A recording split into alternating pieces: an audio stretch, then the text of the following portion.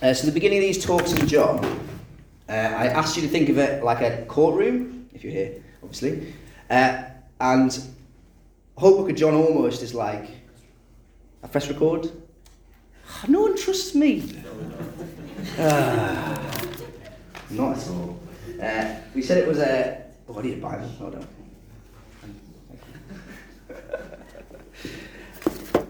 And we said we're in the courtroom because the book of John, what he does is, the question is, who is Jesus? And he brings in witnesses to say who Jesus is. And so that's kind of what we have today. Now, in our little story at Good Shepherd last week, we did a little change of scene. Verse 22 intros us. Feast of Dedication, which is modern day Hanukkah.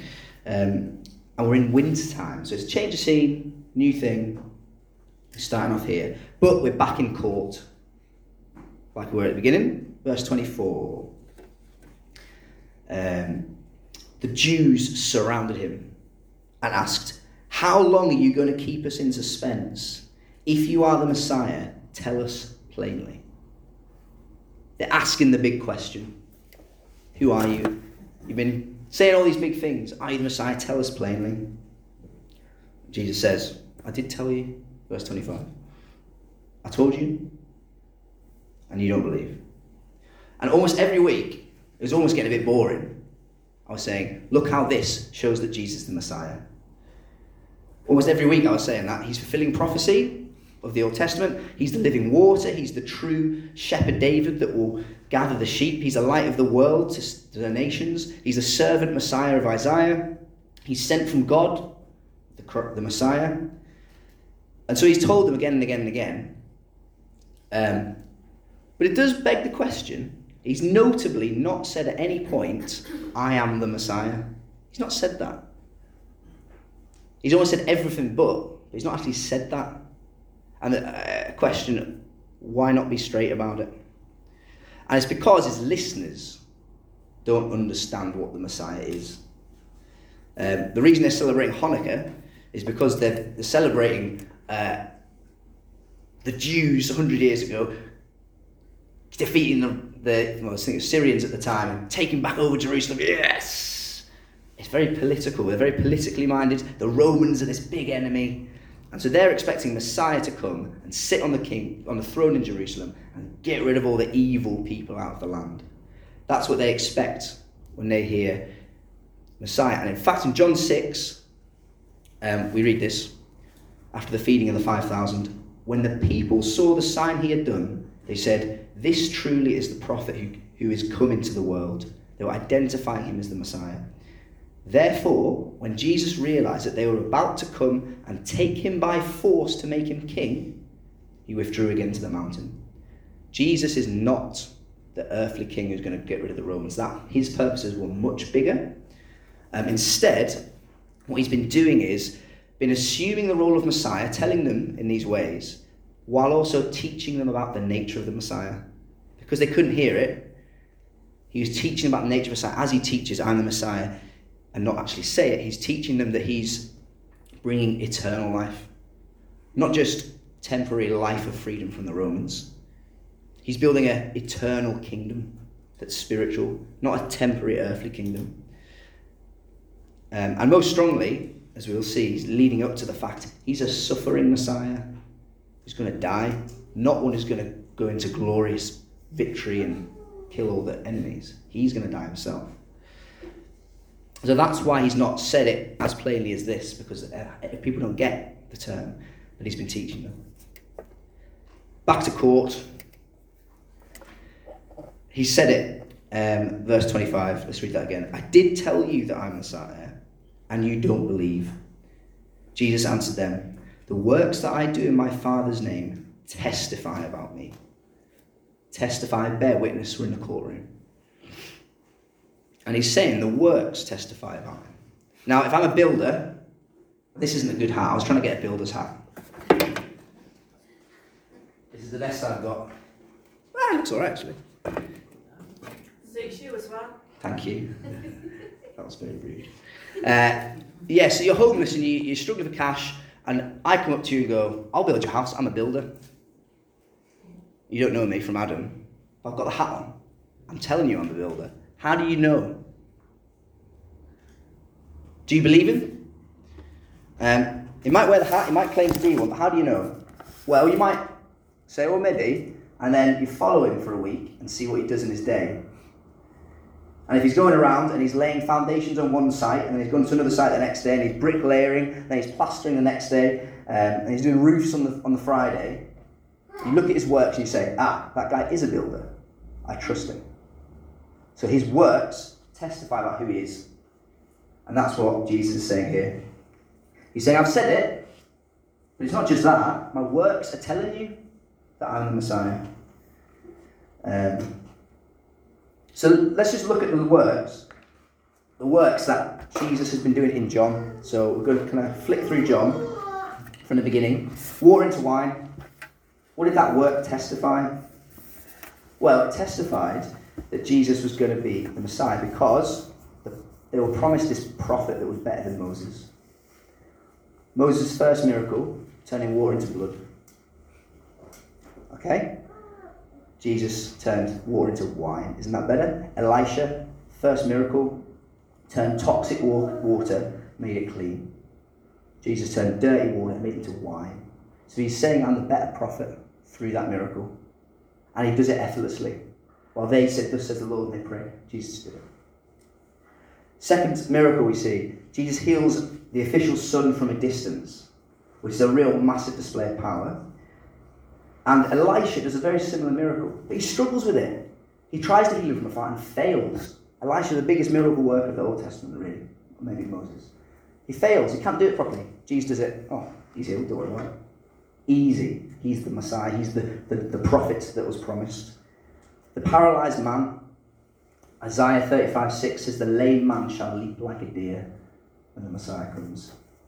Jesus heals a paralyzed man for 38 years, effortlessly.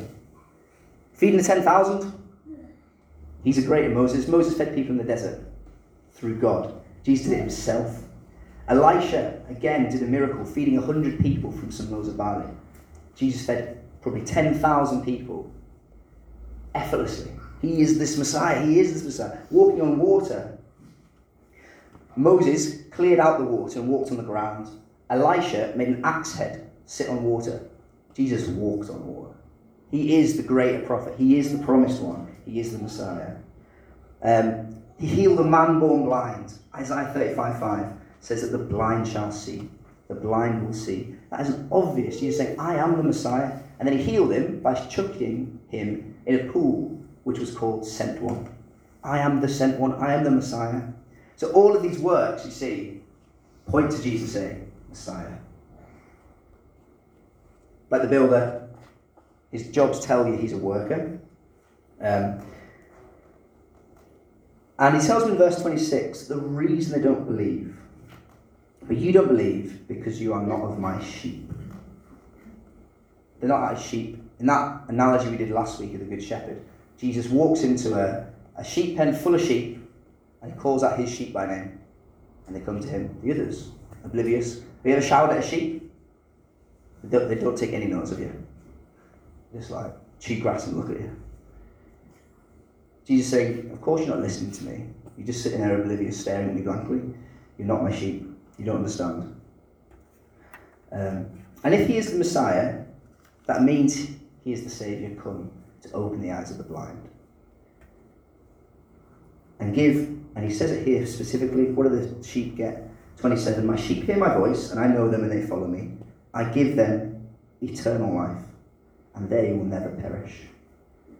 No one will snatch them out of my hand. The Messiah has come and is offering eternal life.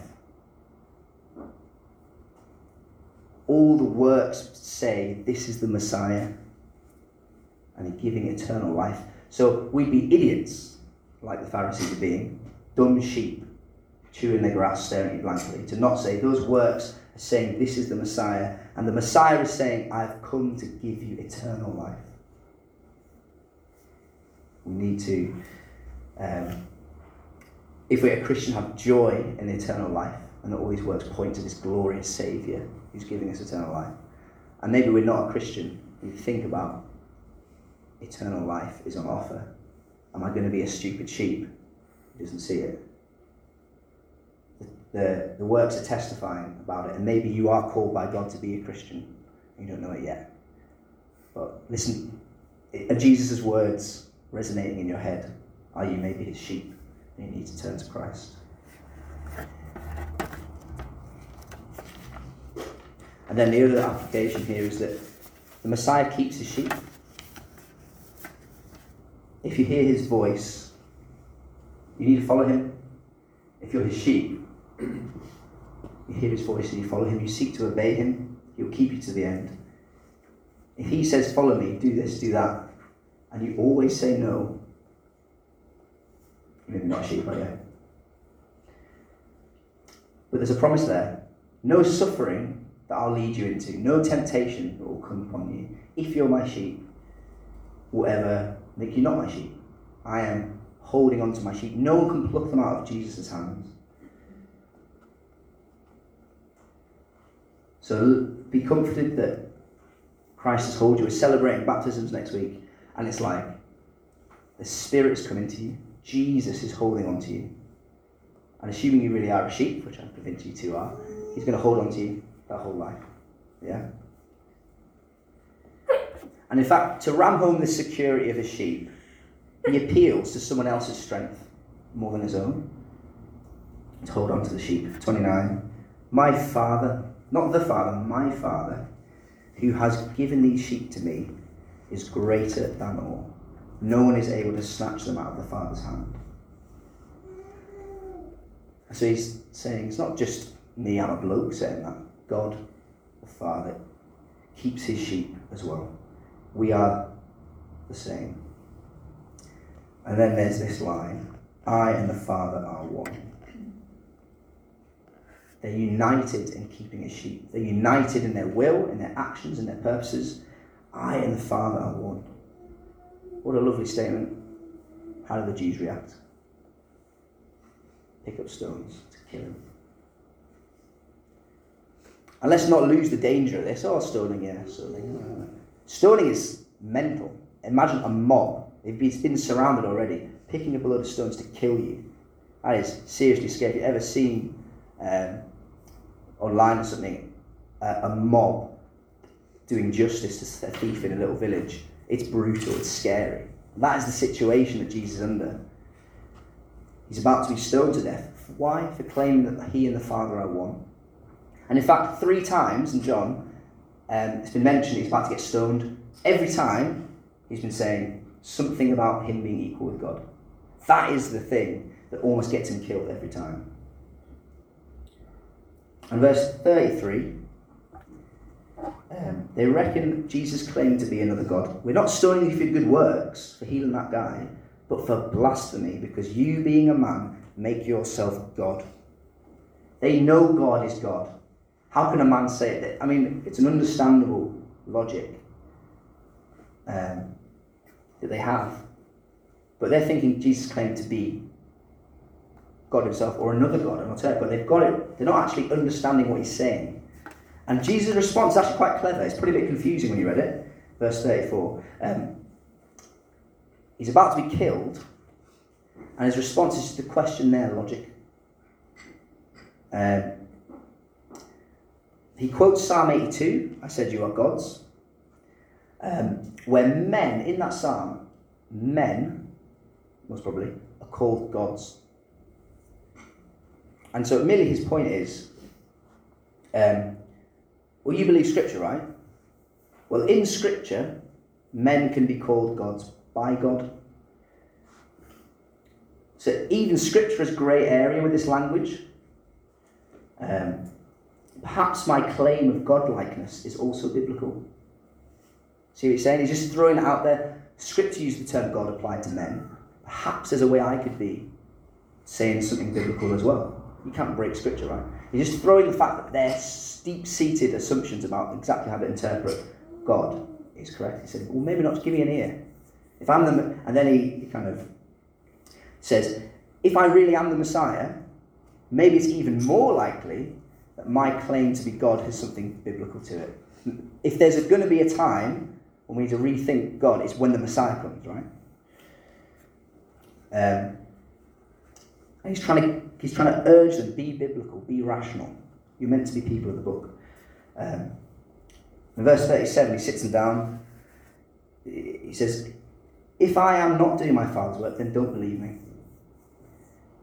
But if I am doing them and you don't believe me, believe the works. He's saying, I get that you might not believe what I'm saying, but the works, the purpose of the works is to point to me and say, there's something different about him. And so we're back in the courtroom, and Jesus is now saying, the works say more than just he is the Messiah. He's saying, look again back at the works. They're saying something else too. They're saying something that I am the Son of God. And it's the builder, the same crap. We've been following the builder around. He's been doing his roofing. At the same time, he's been pulling out electric circuits and putting in electrical boards, and he's been wiring things. And so we've learned two things we've been watching him this week. He's also an electrician. So looking at someone's works that they do in their building, you can learn something else about them too. And so with Jesus, it's the same. We can look back at his miracles and see that he is also the Son of God. So all the miracles quite nicely point to a second meaning. Water into wine. All these miracles, Jesus just does effortlessly. Every prophet that's ever been had to say, thus says the Lord, pray. They always look to that God's power. But Jesus did it himself. Moses, when he turned the water into blood, said, thus says the Lord, I'm going to turn the water into blood. At no point does Jesus do that. He's almost reluctant in the story to do it. It's so easy for him. He's almost reluctant to make the water into wine. And straight away after that, in John at least, he says, he's in the temple wrecking things, saying, take these things away. Do not make my Father's house a house of trade. John makes it clear that this is not just a simple Messiah claim. Healing an official son from a distance. It says specifically the son's about to die. God is the one who has power over life and death. Jesus has that power over life and death from a distance. I will decide if that person lives or dies. He's not just saying I'm the Messiah. He's saying something more. I can do the things the Father does. Paralyzed man. He did it on a Sabbath. That was really key. And what did he say when he was quizzed about it? My Father is working until now, and I am working. Who always works on the Sabbath? God. That's his point of teaching, point of doing it on that day, was to say, me and my dad, or me and my father are the same. We do the same work on the Sabbath because we are one. Feeding in 10,000. It was the Lord who fed Israel in the desert, and it's the Lord, Jesus, who is God, who feeds these Israelites in the desert. Walking in water. God has total control over nature. That is absolute power on display. Only God has that. Jesus not just saying I'm pretty class and I'm a Messiah. He's saying I'm the Son of God. Man born blind. He's born blind. The point is I'm reversing what God did at birth. I have that power too. And we haven't talked about it. The next miracle next week, raising of Lazarus. What shows the power of God over life and death more than raising a dead man? Jesus and the Father are one.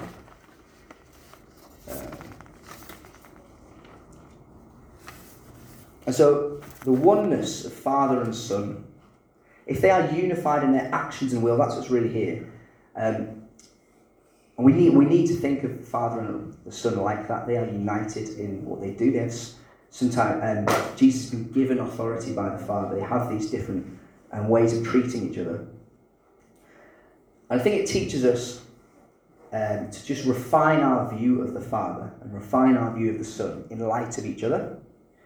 So maybe you're guilty of this. Sometimes we view Jesus as maybe lesser than the Father, or nicer than the Father. A bit more, he's humble, he's a shepherd, he's kind. I was saying last week, he's got a lamb round his shoulders, looking off into the distance. Nicely, nice, good looks. But actually, the Father and the Son are one. And picture the disciples as they live their life, and this idea slowly dawned on them. seeing Jesus reveal that he is God. Knocking about with someone like John, that's a bad example maybe, but realising this guy is mental. He's just calmed the storm. This, the feeling of raw power from a man who can do these things so effortlessly. Jesus is saying, I and the Father are one. He raises the dead, he rebukes the sea. He has all the authority of God and says, God has given me authority. This is our Saviour who we bow down before. This is who we put our trust in. And so we must not lessen Jesus' power in our mind, but put him and his authority really highly. Him and the Father are one. He has the authority given to him from the Father. And if he's that powerful, and he's that awesome and that godlike, which he is God, then it has loads of implications. Let me give two. One is that there is no one more trustworthy in all the world to put your trust in than Jesus. He is one with the Father. He is all-powerful, and he is totally trustworthy.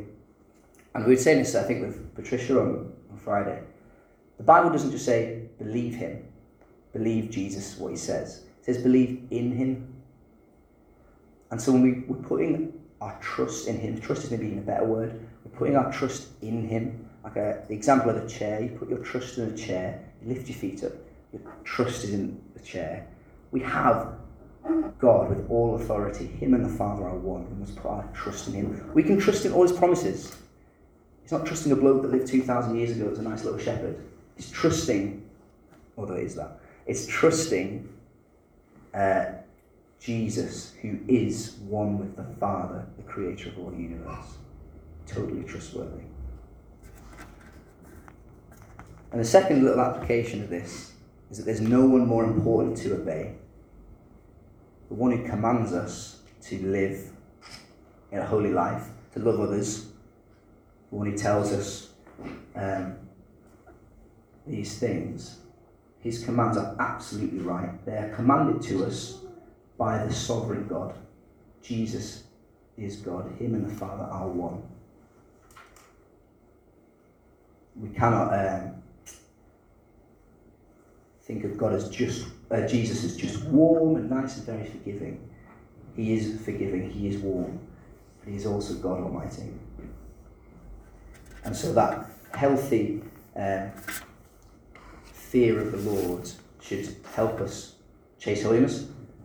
Maybe it's the difference between, say Daniel could talk. Daniel asked me, Dad, take the bin out. I do what I want. But if I was at school, my head teacher said, Joe, can you take the bin out? The person, same command, but if we understand the authority of the person asking us, we will obey it better. We must remember the authority of Jesus. He is one with the Father, and he is commanding us, and we should obey him in the fear of the one true God.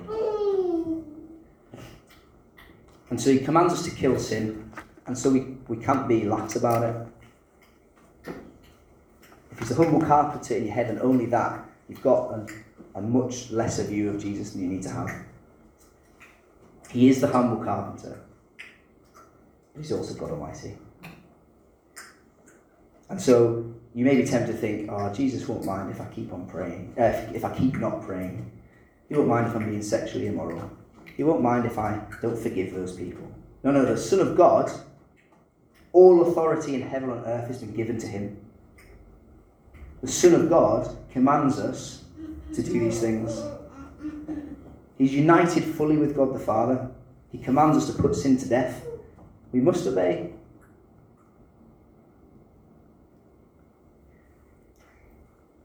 God is abounding in steadfast love and compassion. He knows it's hard. He gives us Holy Spirit to help us, who is also God Almighty. So we have all the tools. It's not an impossible task ahead of us. But we can obey. We must obey because Jesus is commanding us and he is God. And so by verse 40, we've come full circle in the book of John, from chapter 1, verse 19 to here. One big circle. We start with John the Baptist and we end with John the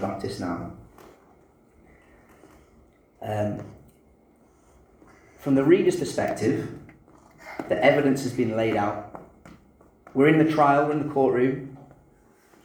The works have been saying, this is Messiah, this is the Son of God. We as readers have a choice to make. Are we believing the works? Are we believing what the book of the Bible says? Or will we submit to Christ? So the works say Jesus the Messiah, Jesus the Son of God. We must believe in him and we must obey him. Let's pray.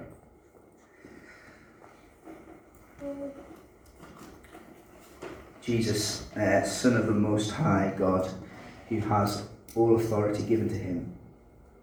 You are one with the Father. You are united in action. You both ordained that Daniel would hit the piano at this time. They are united in everything they do. And Lord Jesus, we acknowledge that you are Messiah this morning, and you've come to save us, and you tell us to repent. We pray people would repent and turn to Christ in this town. And Lord, help us obey. Forgive us for our lack of holding Jesus, who gives these commands up as mighty God. Forgive us for our lessening of his godship. That's a word. Forgive us of our lack of fear of the Lord, and pray we would be holy representatives of our Saviour. In Jesus' name, amen. So now we're going to sing a couple of songs, which is helping us lift Jesus up into that role. We're going to say, the one who's high and lifted up in this song, and we're going to say, behold our God, behold Jesus our God. That song's about Jesus. So we'll do that now.